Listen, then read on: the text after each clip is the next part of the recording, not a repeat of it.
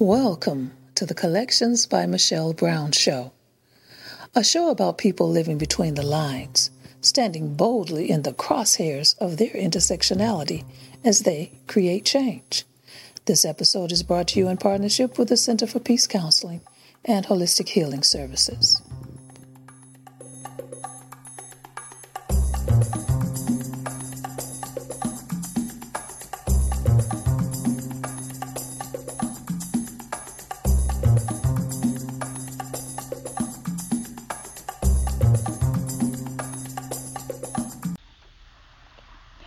Welcome to Collections by Michelle Brown. Each week, we'll be talking with people living between the lines, standing boldly in the crosshairs of their intersectionality and creating change. This week, we're once again with Chief Activist of the Bayard Rustin Center for Social Justice, Robert Seda-Schreiber. Like many nonprofits during these days of social distancing, quarantines, and shutdowns, the center has had to shut its doors, canceling its programs and suspending services. Another unintended consequence is the loss of funds, not just in donations, but from cancellations of trainings the center provides to local businesses, organizations, and schools. It's a double whammy, Kizzy. Definitely, Michelle. Not only does our immediate circle, friends, family, neighbors comfort us in this time of uncertainty, but our beloved community organizations too. Organizations like the Bayard Rustin Center for Social Justice are showing up for us, providing virtual space for gathering in the Princeton, New Jersey community like so many others across the country. As I hear Robert talk about the work that the center is doing, I am inspired by the beauty of ways we are holding each other virtually and symbolically in this moment. I totally agree, Kizzy. Robert joins us to talk about how the center is surviving while it continues to provide for the community, even though its doors are closed, and how we can help the center and other nonprofits today and in the future. Robert, welcome back to Collections by Michelle Brown. How are you today? How are you and your family, more importantly? And how are you weathering, I don't know, do you have, are they asking you to shelter in place at isolation there in New Jersey? So our governor has been just an incredible hero during these times. I have to say that I've always had great admiration for Governor Murphy, not only because he kissed me during our first Pride Parade, but his work for all our beautifully diverse communities has been phenomenal. And he's just been, and forgive me for using a baseball metaphor because I'm not a sports guy at all, but hit it out of the park with his reaction to this difficult, extraordinary moment in time. And he's been a real solace to our state and our community. And what he's done, what he's asked us to do is to stay at home, is only go out when it's entirely necessary, to remember our neighbors and our friends and our allies in our community and do what we can for each other. And the best thing we can do for each other right now is stay away from each other physically. So that's what we're trying to do. It's very, very difficult for an extrovert like me. And my lovely bride is a public defender. So she's actually one of the few state workers, one of the few workers overall who still has to go in the office and still has to do her work because she's working with such an incredibly at-risk community that she's working more than ever. And it's both very difficult to see, but also incredibly inspiring to see because she is a microcosm and in and of herself a perfect example of what we can do to help each other during this moment. You know, and that's so real. Like there are some things that still have to go on. There are still people who need to know that she is there in order, you know, in this time of need. You know, I mean, parts of life do go on. But, you know, we had talked not long after you got, you know, your space for the center. And where it had become a place, and we know, like, for many in the LGBTQ community, isolation has been horrible for us, you know. And here we finally had a place there in New Jersey where you could come and congregate, and now you can't do that. What has been the response that you've heard from members of the community? Well, let me start by saying it was heartbreaking to close our doors, and we held out longer than almost any other community group in our area, because I knew how incredibly important and imperative it was for the people in our community to come out, those that came to us daily, weekly, and then even those who came sporadically. I knew what a solace it was to sit in our beanbags, to read books from our social justice library, to talk with our community outreach coordinator, Carol Watchler, who is one of the best people in the entire world, and even to talk to, a schmo like me. I know how much it meant to so many people, and I held out, and we held out for as long as we could, but we finally realized that keeping our bean bags 6 feet apart was not enough anymore. And with great, great difficulty, we closed our doors physically, but literally that night we opened our doors virtually. And I had an epiphany that we would start this Bayard Rustin Center for Social Justice Power Hour. And it came to me almost fully formed, the name, the idea, the platform, what it could be and what it could mean. And I have to say that I'm so incredibly honored at the response of the people who have come out to support and be guests with us, which you yourself are doing or have done by the time this airs, will have been with us. And I thank you for that. And all the other members of the community have come out. And it's been an incredible virtual gathering. We have gathered together thousands of people virtually for remote fellowship, for community, for edification, for entertainment, for empowerment. We've had everybody from Bayard Rustin's partner, Walter Nagel, was our first guest, which I knew he had to be. And he joined us on Bayard's birthday, so we were able to celebrate Bayard's birthday. Oh, that's lovely. And then we had Mike Hotpence, a.k.a. Glenn Pennell, who, and I don't know if you know Mike Hotpence, but he is this incredible individual who bears a striking resemblance to our vice president. And instead of using this as a gag or drag or a Halloween costume, he took it upon himself to dress up in a suit jacket, a dress shirt, a tie, and hot pants. That's what I was going to ask. As Mike Hotpence, and has raised, by going out every weekend and raising money for charities that our own vice president would not approve of, like Planned Parenthood, like refugee support groups, like the ACLU, like the Trevor Project, and like our own Bayard Rustin Center. He has raised over $50,000. Wow. And he is an incredible inspiration. And I'm proud to say that he came out and did work with us. He was the Grand Marshal of our Pride Parade last year, and now he is a member of our board of directors. So he shared time with us. We also had some incredible folks like craftivist Kyle Burkhart, who on Instagram, everybody should follow her. Her handle, her tag is vacuuming the lawn, and she is the very essence of delightful.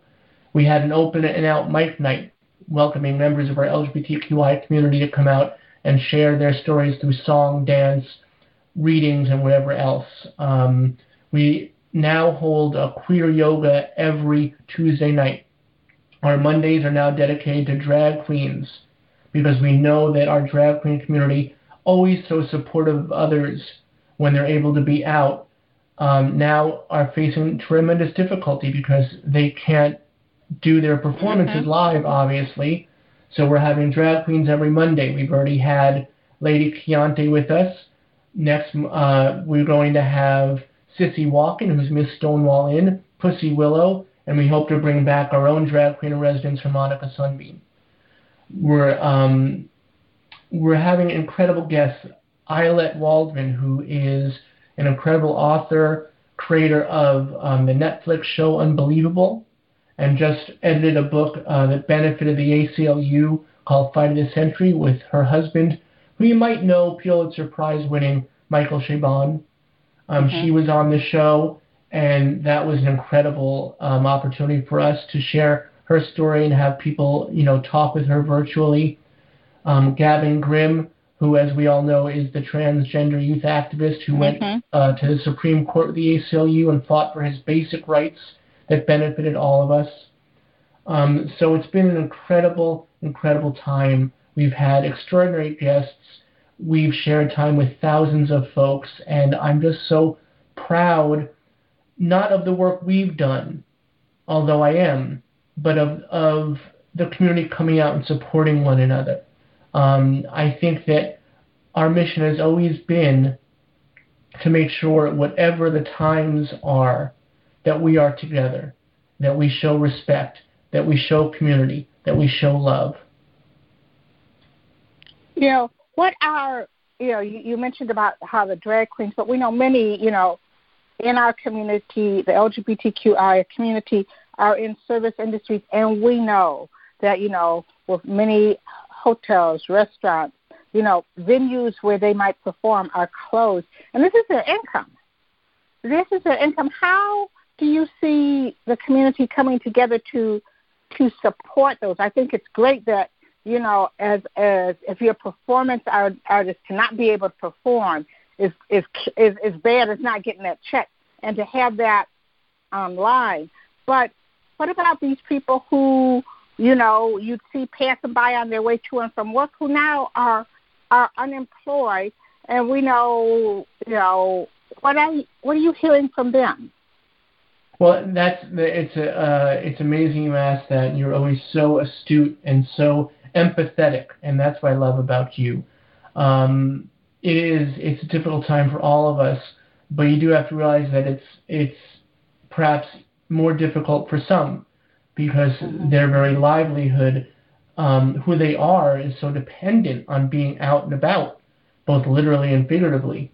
So we have to be cognizant of everybody's journey now, everybody's hardship now, whether people are still working at home, whether they're parents who are suddenly charged with taking care of their children, which of course is a beautiful thing in a general sense, but when you're talking about all day, every day, and I think that what's happening is, one of the things that we are realizing and recognizing, and I hope when this is all done, that we obviously need to look at the difficulties that are inherent in the structure of things we're doing. It's amazing how we have realized that school lunches were a major source of nutrition for so many kids, and not only in inner cities, but all around our country.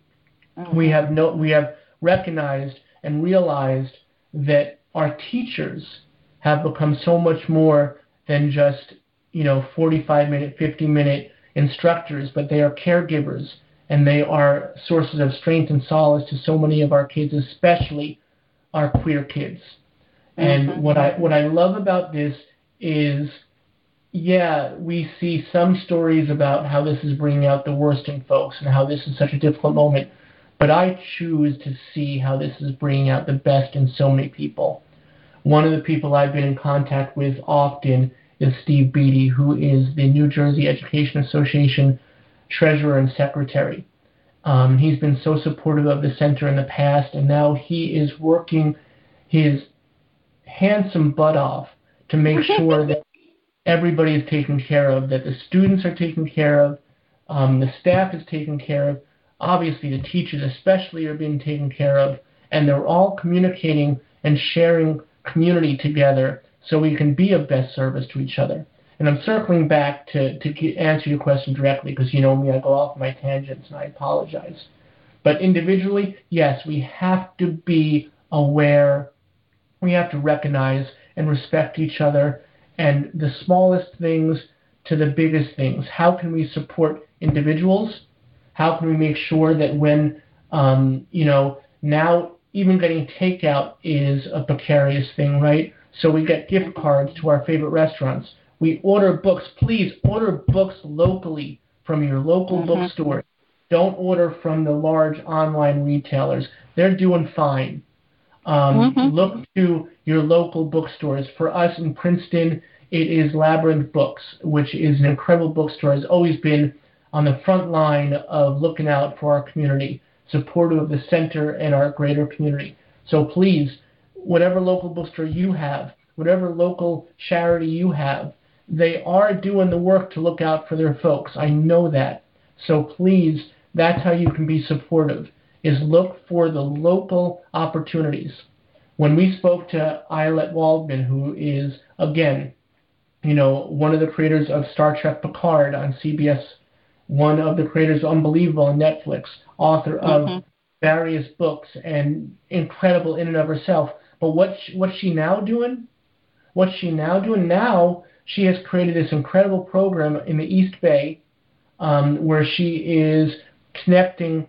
She saw an opportunity, and this is how it is. She went to a local restaurant. She wanted to order out for her family, but to support the local restaurant as well, obviously, right? So she said, how can I best be of service? When she was there, she saw an ER doctor who was so tired and so having such a difficult time. Obviously, our medical personnel are having one of the most difficult times. And she saw the connection. And she started that night, she ordered from that restaurant to feed that ER. And then she saw it. She saw the platform. Just like I did with the Power Hour, she saw it almost fully formed. Here's the opportunity. And now she has created a new nonprofit that is now going forth and feeding emergency rooms by getting local restaurants and local folks to team up. It's like the best Marvel team up ever to deliver food to local ERs. And it's been blowing up around the country. And what we did when she was on the other night is we blasted it out. We amplified it. Because, of course, we're looking to support the center. And our center is in dire straits right now, honestly. We've had to cancel all our programming, all our events, all our outreaches, all our trainings, which was the sole support financially for us. But that doesn't mean that we're not going to look out for others as well. So when someone like Eilert is on the program, we're going to amplify her program. And when our drag queens come on, we're going to make sure that they have their Venmo or whatever way that they get virtual tips and make sure that they are being compensated and being taken care of by our community. It's just amazing to me, but that's what I have found, when you put out, people just come, like they recognize that here's another platform, another way to talk to people about, how do you deal with this? And often what I like about our community of social justice individuals, activists, and people who just care, is that we seem to be talking, like something you hear, like there's this one side that's talking about, oh, scary, scary, scary. But we all seem to be talking about how do we come together as a community? How do we support each other? And, reaching out to each other and that caring. I mean, when you put that out there, like you're doing the Social Justice Power Hour, and you put that out there, did you find that, the doors open and there were people ready to talk about how do we care more about each other? Yeah, that's always been the case. Let's be honest. The queer community has always been one of the most inclusive, one of the most caring, one of the most open communities. Just because the very nature of the community, it encompasses everyone. And I think that we always are very aware that, and one of the things when we started the center, and by the way, let me circle back to this because I don't want this to go unsaid, and this is really important, Michelle, is that you came to me in the very nascent stages of the Bayard Rustin Center for Social Justice. You reached out to me, and the first time we did one of these conversations, it meant the world to me and to the center. We talked when I was working out of my studio in my home, and we had not had a physical space, we were, establishing our board of directors, our 501c3, and just laying the platform of who we were going to be and what we were going to represent. And you believed in us, and you shouted out our name and our mission and our goals and our love to your folks, and that was so meaningful, and thank you for that. And that is everything about what we're talking about, is when our community sees either someone struggling, we're right there for them. And we see someone being successful, we're right there for them. That's the beauty of this community, is that we're always right there for each other, is we never, ever take each other for granted. I mean, and we're talking, and I'm talking in general terms. Of course, there are folks in every community that are looking to be selfish or looking to make the best for themselves. That's always going to be the case. But the vast majority, and especially right now, people are coming together in a way that is all at once inspirational and exponential, right? And it's what you're talking about, how we relate to each other and how we see each other's struggles, and making sure that we're cognizant of each other. I mean, because that's really what it's about, especially for the queer community. It's about visibility, right? It's about being seen, being recognized, being respected, and, of course, being loved. And knowing that need and feeling that desire and knowing how important that is allows that community, our community, that I'm proud to be an honorary member of, to look to each other, out for each other, and just be present. And right now, that presence is virtual, and that's going to change again. But I hope when it does change, when we do go back and we're allowed to be together and we're allowed to share time in a physical space, we have to remember the lessons of what we're facing now. All the things that we are recognizing and realize, the things that I mentioned before about what our schools and our teachers mean to our children, our communities, and our families, about what we mean to each other, about what a hug feels like. Right? What a hug feels like. Gosh, it's amazing, when you don't have something, you realize the import of it and what it brings to you. I used to hate lunch. One of the things about being a nonprofit is, I'm sure you're aware, everybody always wants to take you for lunch, and it's delightful and it's lovely, and of course I love sharing time, but I love sharing time doing the work and being present at the center. I don't like leaving the center. That's the truth of it. So I would always begrudge and be really cranky about going to lunch, although I always enjoyed it and always loved being with people.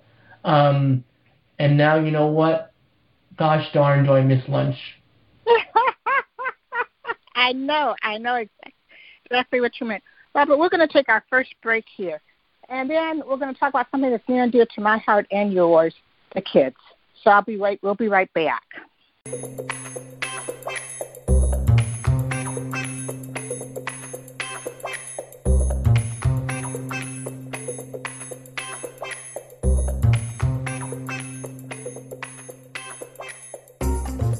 This episode of Collections by Michelle Brown is brought to you in partnership with the Center for Peace Counseling and Holistic Healing Services, bringing balance to your mind, body, and spirit.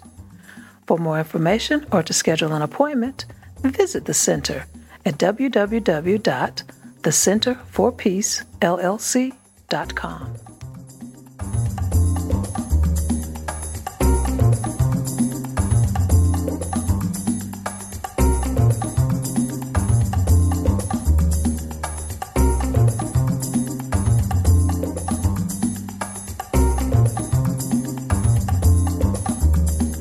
And we're back here on Collections by Michelle Brown.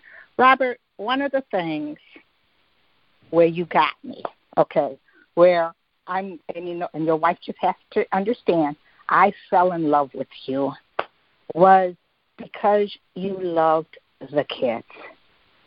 And you talked about, like education, but, one of the things that has been at your heart has been those GSAs. And, kids can get maybe a class or something online, but what a GSA provides for a kid, can you get that online? And how have you been able to talk to people who are involved with GSAs? How are you able to keep that going? You talk about, hugs, and my favorite picture of you is you surrounded by all these kids, and they're just hugging you. Your heart has to be just like full of not only concern but love for these kids. How are you able to help them and be there for them during this time? All right, sit back and relax because I want to take up the rest of our time to answering that one. That's fine. That's fine. My heart right now is all at once full and breaking at the same time. But that is really how I've been my entire life, my entire career. My mom and dad, and I've said this before, but it bears repeating ad infinitum. It was just my mom's birthday yesterday. She was 75. And they taught me throughout my life to respect and accept and love everybody. And it wasn't through lectures and talks. It was just by being who they were. And my home, when I was growing up, was the archetype of a safe space. And that term wasn't acknowledged or defined as of yet. But I would come home at night, often late at night in high school and college, and my friends would be hanging out. And I'd be like, what are you doing here? I was just out with other friends or whatever else. And they would always say, we just want to be here. It feels right. It feels good. So I knew that. And then when I started teaching, and I taught in the same school I went to as a student. I taught there for 23 years. I figured it'd be a couple of years when I would do my service. I wanted to give back because it was a wonderful school to me, a wonderful community that gave me so much. I wanted to give back. It ended up being 23 years of my life and my love. And during that time, I had the extraordinary honor of starting the first Gay Straight Alliance in a middle school in New Jersey. And I did this because one student, and this is the honest truth, I didn't even create the platform. A student came to another teacher and said, I need support, I need safety, I need a place to be. And they started talking about this, and it was brought up at a faculty meeting. And all due respect to the other teacher who started this, I jumped up and I said, this is who I am, this is what I do. And within a month, I was running it, and it went from 6 kids showing up sheepishly in the shadows for our first meeting to over 50, 60 strong. And we would throw dances where hundreds of kids would show up. And, and those dances were fraught. I figured, what better way to introduce our kids, what better way to have them accepted by the larger school community than throwing a dance? Who's going to throw a more fabulous dance than a GSA, right? And the first time we walked those hallways in the cafeteria with the ticket cart, the first time kids were throwing things at my GSA kids, they were yelling fag and all sorts of horrible things at my kids. And then we threw our first dance. And the second dance, when we walked around with those tickets, kids were lining up to buy those tickets. So there's something to be said about finding a way to gain acceptance for our kids, to show who they are, how they can be loved by each other. And that journey didn't end there. After that, this is one of my favorite stories. I heard about a student in another district, a neighboring school district, who was going through such horrible, horrible difficulties. They were being homeschooled because they couldn't go to school anymore. They were considering suicide. They just were at the end of what they thought they could physically and emotionally and psychologically endure. So my GSA kids, we drew and wrote and sent out this beautiful invitation to one of our dances. And we didn't hear anything back. So we assumed that, well, we tried. We could always only try. And the dance came around, and out of the hundreds of kids that were dancing and frolicking and having a great time, I saw this one lone purple-haired young person holding up the wall, right? And I went up and said, hey, are you having a good time? Where are your friends? And they told me that they didn't have any friends because they didn't go to this school. And I realized it was this student, this young person, who had accepted our invitation. And my heart exploded. And I grabbed their hand, took them to our JSA kids, and they had the best time. And for the first time, they smiled and they danced, and they found a piece of community. And I walked them out the building that night after the dance, 2 hours. And their parents were in the parking lot. And they saw their child for the first time smiling in months and months and months. And we all cried and hugged. And then I had the extraordinary honor of being part of their journey. And I fought and defended them at their school, with their school district, with their administration. And finally, after months and months and months of battles in the classroom, in the boardroom, in the courtroom, their school district settled and paid for that student to come to my school, paid for the transportation of that student to attend our school. And that student not only became president of our GSA, but ended up feeling so safe and so loved in our hallways that they transitioned. And they were our first transgender student in our district, and it was an incredible, incredible journey to be a part of, and taught me so much. Because we always have to learn from each other, even especially our young folks. And it was a phenomenal piece of who I am now. And after that, I knew this was my calling. That was my epiphany. And I was honored with being New Jersey State Champion of Equality, which I thought should come with a cape, but just was a glass. I would have preferred a cape. And then a few years later, the National Education Association bestowed upon me the tremendous privilege of being called the Social Justice Activist of the Year. And when I was in Boston and I was speaking at the Racial and Social Justice conference, I looked out at all the folks I was talking to, all my fellow teachers and administrators and students and friends and allies and community members. And I realized that there was more of a platform, that there was more of an opportunity, that there were more people to reach. And I decided to explore that. And with the incredible support of my family, my son, my lovely bride, my parents, Carol Watchler, who was so supportive from the start. We had tea once a week to dream and scheme about what this would be. We became the Bayard Bussin Center for Social Justice.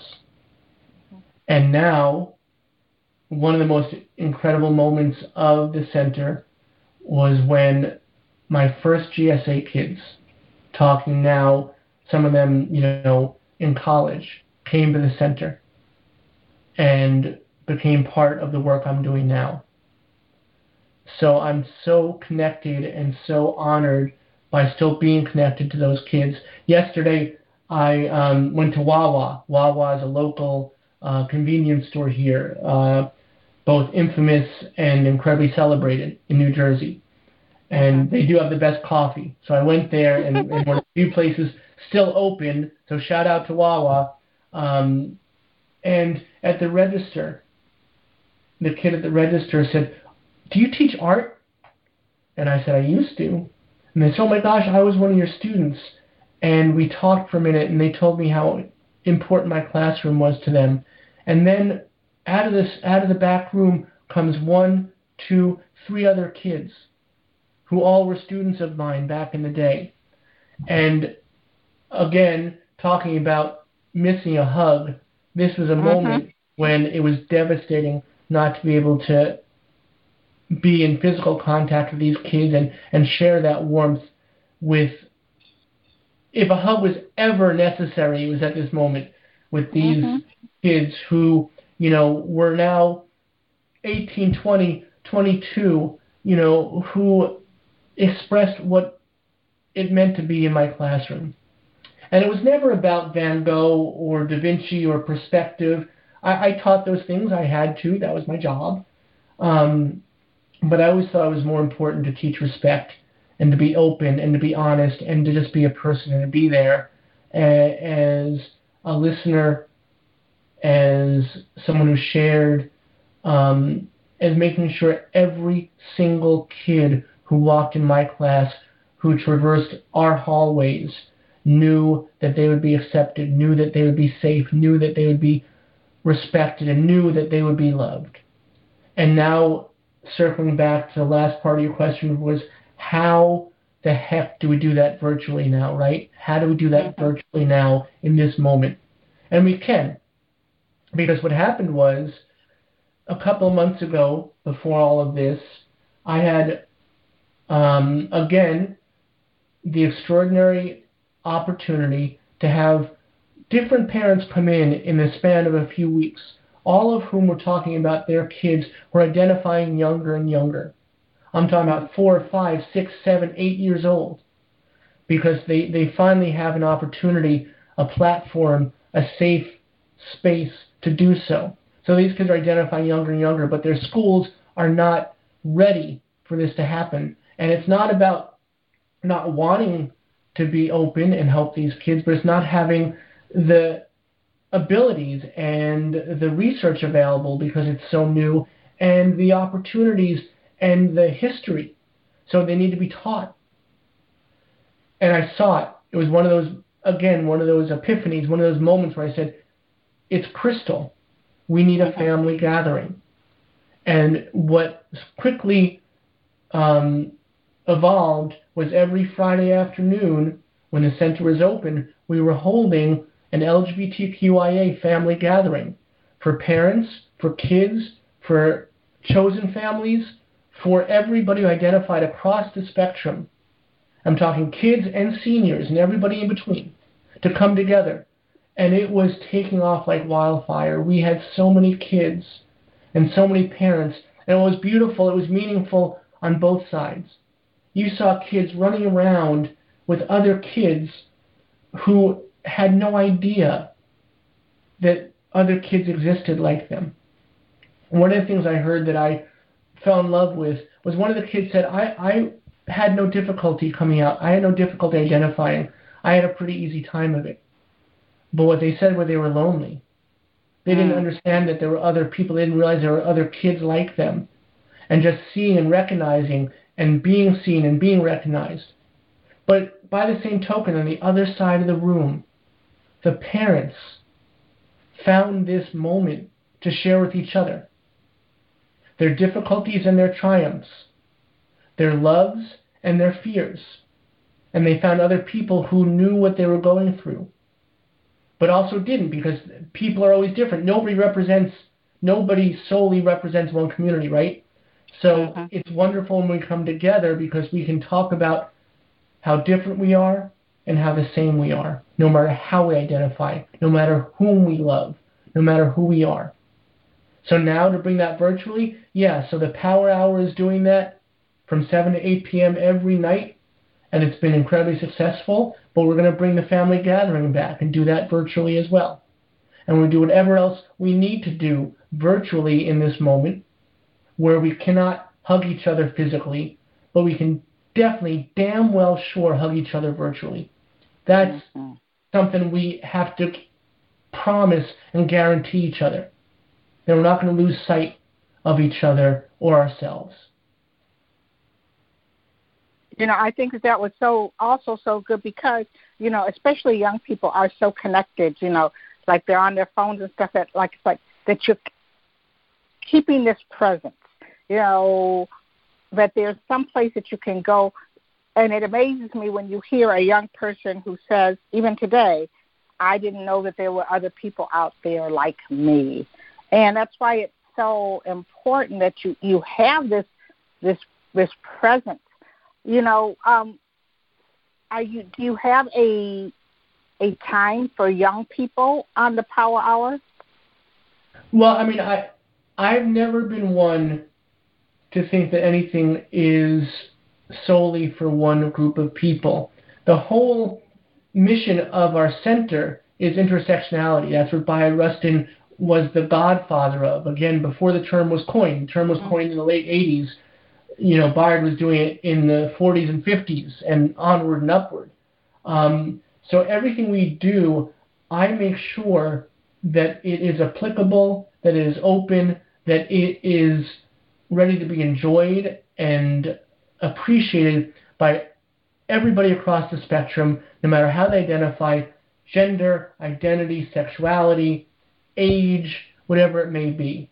So every program that we're presenting the Power Hour, I do my darndest to make sure that it appeals to each and every person who we represent, who we the honor of being a voice for. But by the same token, you're right, we need a dedicated time. And right now I'm talking to those parents and those families who would gather together at the family gathering on Friday afternoons. And I intend as soon as possible to put that back up. You know, and if it's Friday afternoons and we keep that spot, or maybe because things are different now and we're all homeschooling and we're all home together and apart, if there's a different time, but we're going to find the right time and the right platform to bring those families together, to make it a very public thing. And now we have, again, you know me, I always see, even in these darkest moments, opportunity and hope. So now our family gathering, which used to be physical, which used to be in the center, and used to bring together families from across New Jersey, and that was wonderful, and we're going to do that again once the moment allows, the absolute moment it allows again. But now we have the opportunity to gather together families from across the nation, across the world. Mm-hmm. We have an open mic coming up, and we've already gathered together talent from literally coast to coast. We have someone who's going to dial in from California, someone's going to dial in from Boston, from Chicago. So, again, there's opportunity here. It's certainly not the best of times in any way, shape, or form. But there's certainly opportunity to be had, fellowship to be felt, and gatherings to be gathered. Now, I know that just like those kids came up and talked to you, are you still hearing on the phone from young people who you've worked with? Oh, yeah. I mean, and it doesn't, you know, it almost, I'm a very emotional person, as you probably have realized through our talks together. And I wear my heart, I wouldn't even say on my sleeve, I would say I wear it about 6 feet in front of me, which now is probably not a great time. But I am so touched and so honored every time someone tells me that their time in my classroom is meaningful. And it is special every single time. And whether I'm in a supermarket and whether I'm fighting with my wife over what the price of produce is, and we're having a difficult moment and a kid comes up, that's so golden to me. Whether I'm in a movie theater or whether I am just taking a walk outside, it's amazing the interactions I get to have. And I truly believe that I'm one of the luckiest people because I get to do this. And I remember I was seeing my therapist, and there's no embarrassment or shame in that. I believe that mental health is not a stigma, mm-hmm. So I freely talk about that. I suffer from great anxiety with a capital A, definitely some OCD, and for sure, everyone that knows me knows there's a lot of grandiosity and arrogance involved there too. And one of the moments that was really meaningful to me was he asked me, he said, you know, your job is basically that you go out and you tell people just to be kind. I mean, basically what you do with your outreaches and the trainings and the work that you do, the programs you offer, the events that you hold, really the basic platform, the message is always just be kind. Just be good to each other. And shouldn't that just be human nature? Shouldn't that just be how we treat each other as de rigueur? And he went on to say, doesn't it piss you off that you have to do this? Doesn't it make you so upset that you have to go out and remind people or teach people how to be this way? And I said, sure, there's an aspect of that it's really difficult and it's disheartening that we have to do these things. You and I have to have this conversation because the essence of this conversation is we have to love each other. And shouldn't we just do that? But I know you feel this way too. I'm sure you feel this way too. That it's such an incredible honor to be able to do it.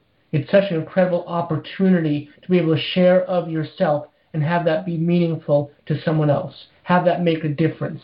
Have that be inspirational, even for a moment or for a year or for a lifetime. So every single time that a kid comes up to me and says they're in my classroom and it was meaningful, every single time someone comes to an event at the center, and now every single viewer that pops into the Social Justice Power Hour, it means the absolute freaking world to me. And that will never, ever change. You know, and it is, it's funny, like to me, it's like about being kind to each other. I mean, that you should care about each other. And exactly, like sometimes it makes you angry. And when you see these things that we have to go back and say it again. I know I was reading how they were talking about the people who were putting up the tents in Central Park.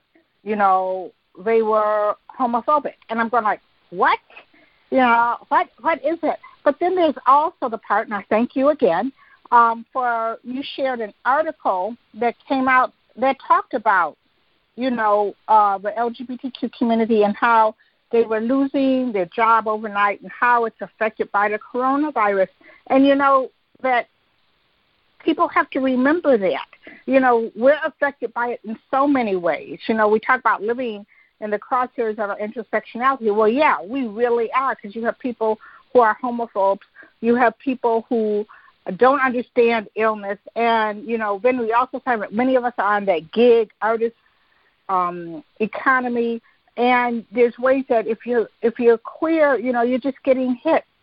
How did this article come about, and what were your takeaways, the good things that you thought came out of this article that I was happy to see you right in there, you know, and I knew you would be. What are the good things about it, and why you would encourage people to take a moment, sit down, and read this? Well, the article, again, I don't take anything for granted, and I cherish each and every moment that we can be of service at the center. And this wonderful reporter, Alex Spees, names are so important in our community, so I always want to recognize those. With USA Today and locally with Asbury Park Press, called me last week and asked me about how it was affecting the community. And it was really meaningful to me that what Alex said to me was when they were writing this article, they knew they had to contact me in the center because of the work we did. And that in and of itself is so incredibly empowering, because we're still young. You know, we're a little over a year old, and there's so many other groups like SAGE, like Garden State Equality, like the Pride Center, and so many other groups locally and nationally who have been doing this work for years, if not decades. So to be able to be recognized with them is an incredible honor. These are people who I was inspired by when creating the center. So now to be able to work with them and alongside them is something that I really cherish. And I think that we brought something different to it because, again, I'm always going to look not for the bright side, not for the silver lining, because that is that's too easy. You have to look for the hope. which I think is an entirely different thing. You have to look for the community. There's always opportunity for that in the best and worst of times, and it's equally important at both.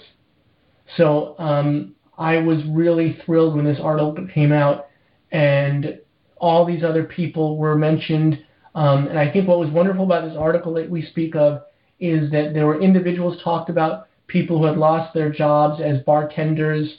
There were nurses who were going to work every day, sometimes unpaid, to be of service. And then there was larger aspects like these organizations who are trying to create platforms and support during this time.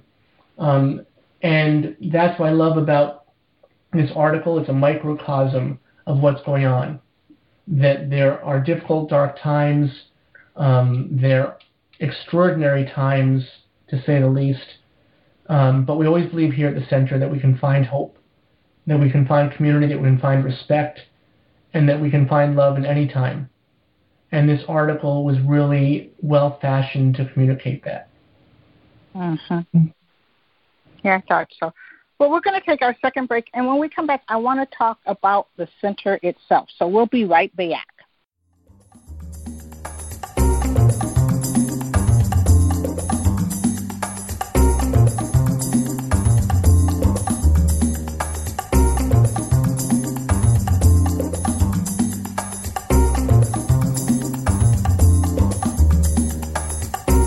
Collections by Michelle Brown airs every Thursday at 7 p.m. You can subscribe now and listen to the podcast on Blog Talk Radio, iTunes, Stitcher, or SoundCloud. Be sure to like the Collections by Michelle Brown Facebook page and mark your calendar so you never miss an episode.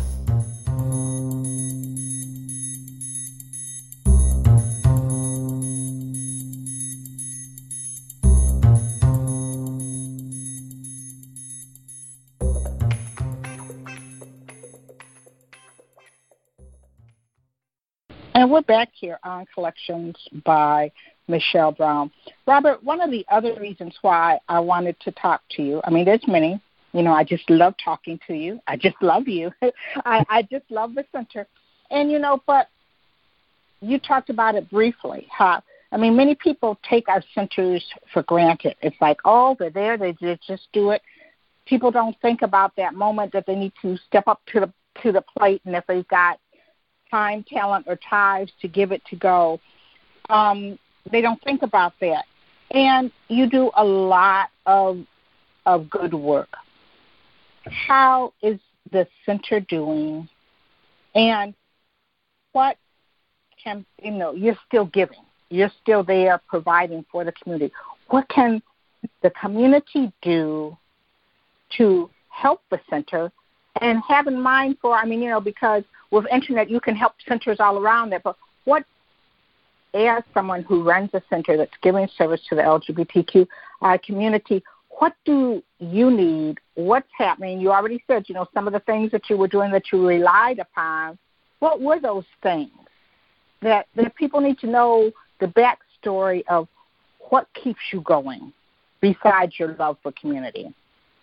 Well, it is our love for community, and one of the things that's really important to us is that each and everything that we do, whether it's a program of outreach where we go into a school or a business or another organization or a person's home, whatever else it may be, it relays the message of what the center is all about: inclusivity, intersectionality, diversity, respect, and always love.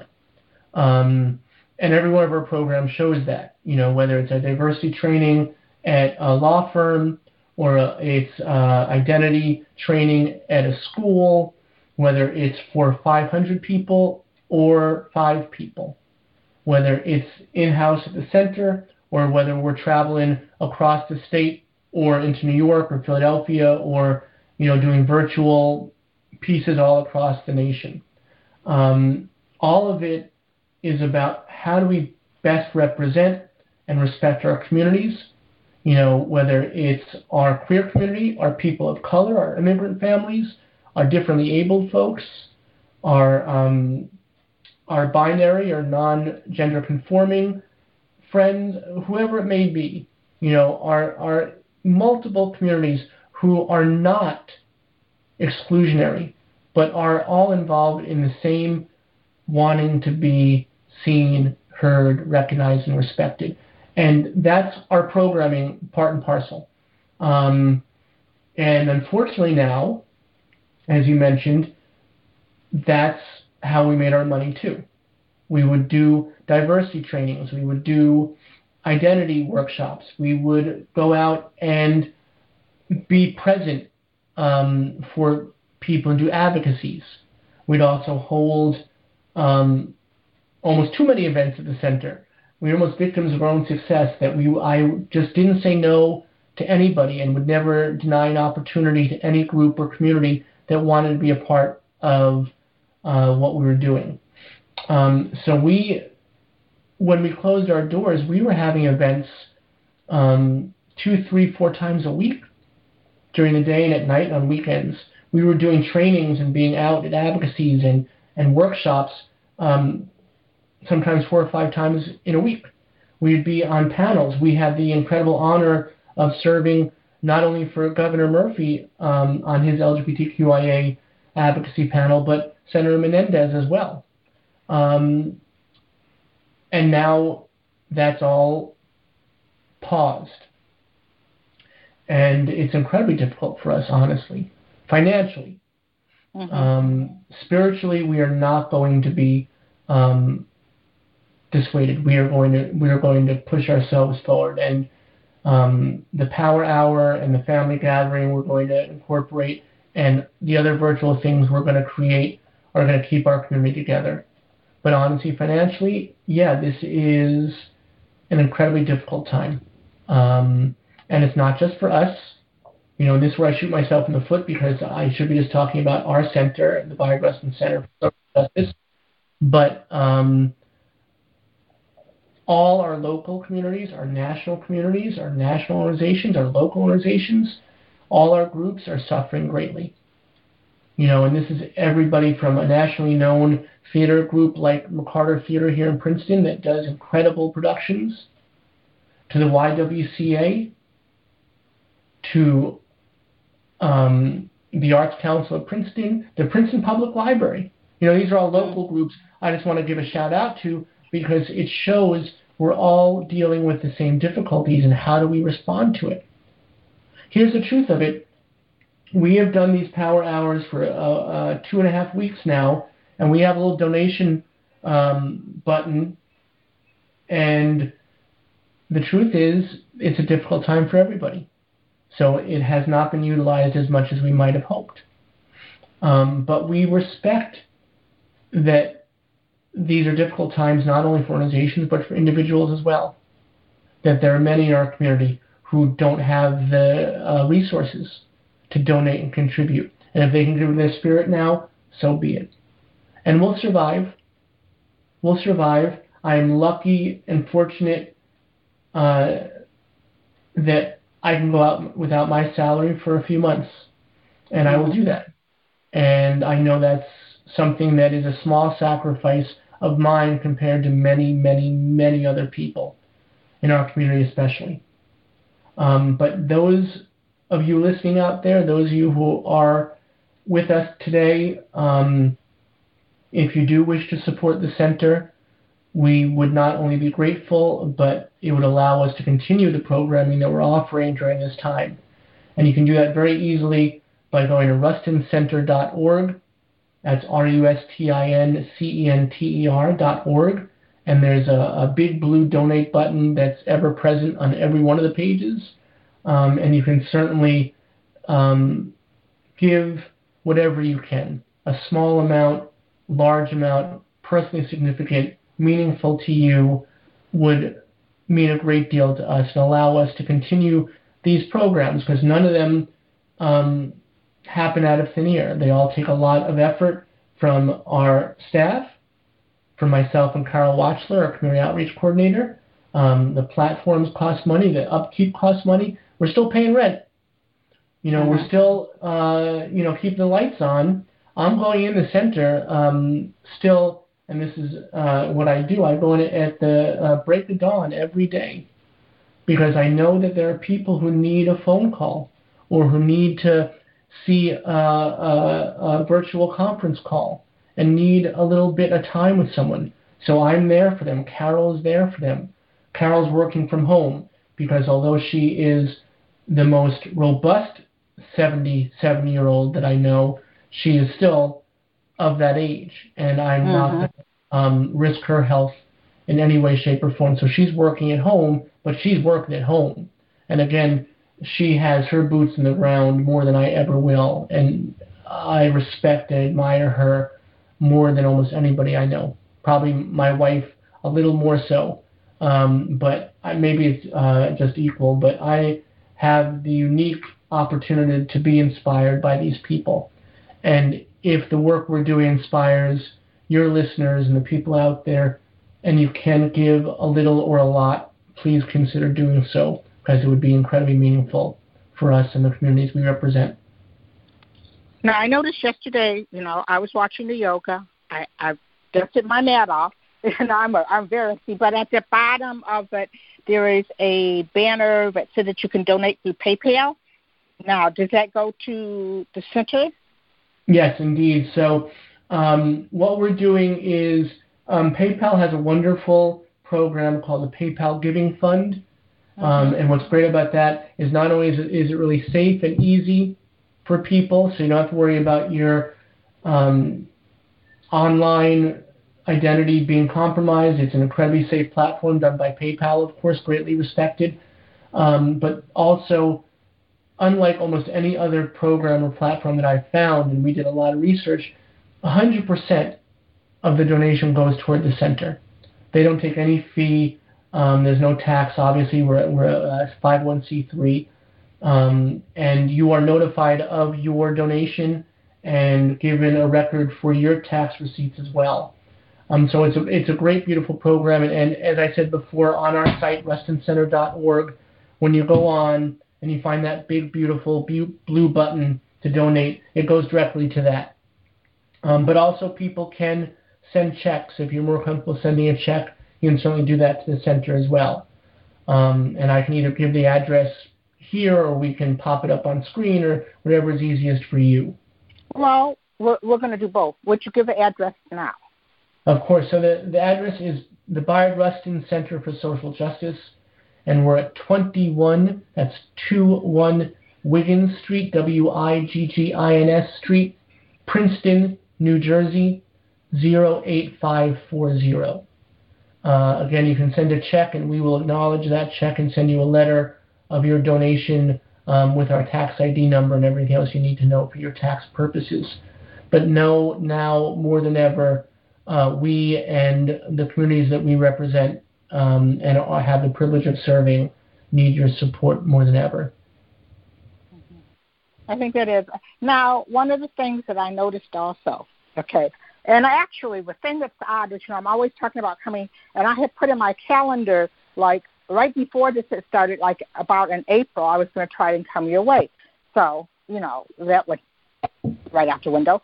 But last year you did the first Pride there, and right now I see that you're talking about Pride. Is that a tentative date, pending what happens with this? And is that a definite that you intend to do Pride again, hopefully in June? Well, let me say this: 100% it's definite we'll do Pride again. And right now, yes, the date is set as June 20th, and June 20th is just the day of the parade. But this year, we have the incredible opportunity to work with New Jersey's #1 radio station, WPST 94.5.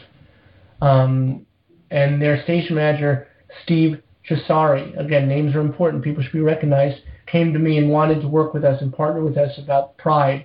So not only are we doing a second Pride parade in Princeton, where we did do the first one last year, which was pretty amazing.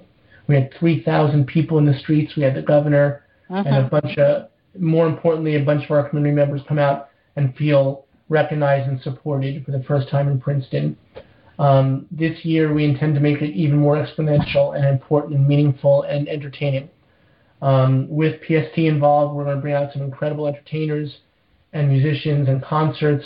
We're going to do a whole weekend. We're going to have the Sunday after the parade, we're going to do Who's Your Daddy, because it's Father's Day, Who's Your Daddy drag brunch. And the night before, the Friday night before Pride, we're going to do a big party to celebrate the beginning of the weekend.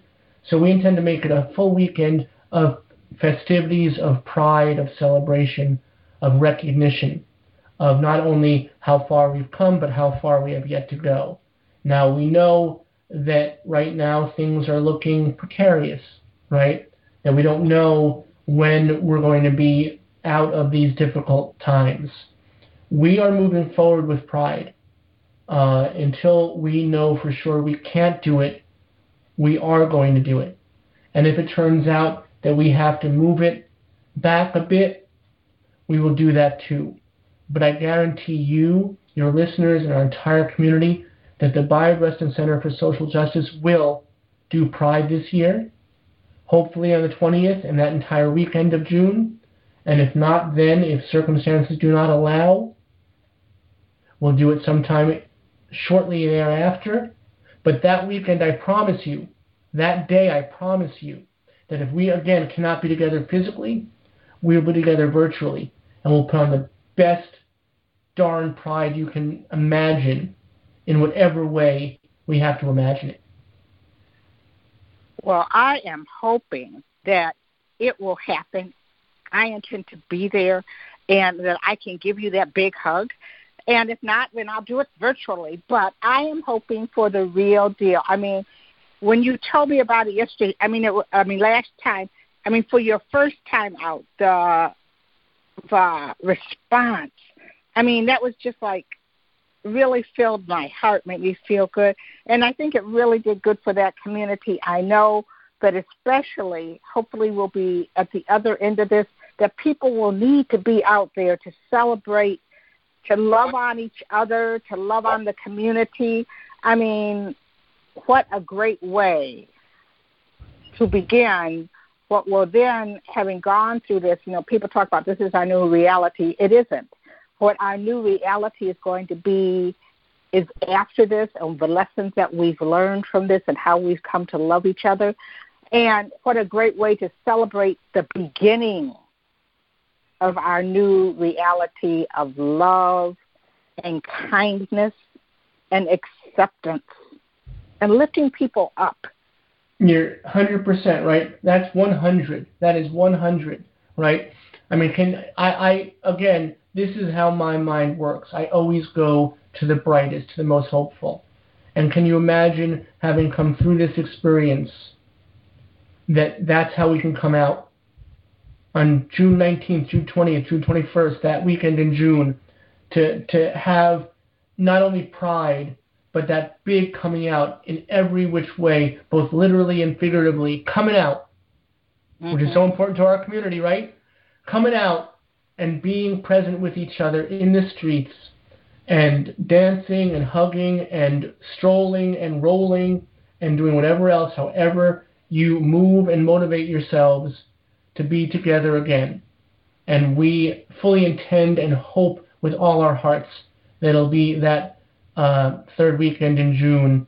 And if circumstances don't allow, we will make sure that it's still a very special weekend for everybody. And when we do have the opportunity to be together, we absolutely will be with all our hearts, minds, spirits. Okay. Well, Robert, I want to thank you for being with us on Collections by Michelle Brown. I have been posting about the Power Hour every day, so people can start to see about it and remind them that it's there. Because in this time, when you're sitting at home, instead of watching, it amazed me. I was listening to a report where they said people are watching Contagion, the movie. Instead of watching Contagion, go to the Power Hour. Listen to podcasts from people who are doing incredible things that are building towards, this new day that's coming. Robert, thank you. Thank you. And I just want to say the Power Hour has been beyond my wildest dreams. Not only the thousands of people have tuned in, but the individuals who have said they either needed it so much, but especially those that said they didn't realize how much they needed it. Mm-hmm. One of our community members said, you know what, I had a great day. I talked to friends over the phone. I bought a neighbor groceries. I was out. I was present. I was interacting. But when I tuned in at 7 o'clock that night to the power hour, I didn't realize how much I was missing community. And that, again, harking back to almost everything I've said in some way, that connection, that opportunity to be of service in that way means the world to us. So please tune in to the BRCSJ Social Justice Power Hour from 7 to 8 p.m. Eastern Standard Time on our Facebook page. It's facebook.com, Rustin Center. We live stream every night. And by the time you hear this, Michelle will have been one of our guests. And you can go to the page and see that, because we keep all of them there so people can see Walter Nagel and Mike Hotpence and Ayelet Waldman and Kyle Burkhart and the wonderful children's illustrator Airlie Anderson and all the other folks. Our queer yoga is there. We do queer yoga every Tuesday. So join us and let's be together as a virtual community while we have to be. Okay, and my love to your wife, and tell her, I'm happy to share. I'm happy that she allows me to share you, because, like I said, you are one of my favorite people. You are one of mine, too. Mutual Inspiration Society, and when you do come here, you know you're staying with us. You know it. I got it counted. All right. Okay. All right, well, thank you. Much love.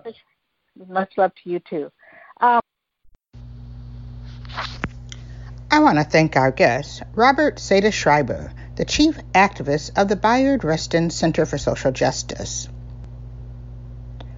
While the center's doors are closed due to the COVID-19 pandemic, it provides an opportunity for fellowship with its Social Justice Power Hour, weeknights at 7 p.m. The virtual series brings the community together while entertaining, enlightening, and empowering them. Be sure and follow Collections by Michelle Brown Blog Radio on Facebook, Twitter, and Instagram. And let us know if you have a suggestion for a guest or a topic for a future show. You can listen to this or past episodes of the show on SoundCloud, iTunes, Stitcher, or Blog Talk Radio. Join us next week when I'll introduce you to another amazing individual living between the lines, standing boldly in the crosshairs of their intersectionality, and creating change, right here on Collections by Michelle Brown. Thank you for listening.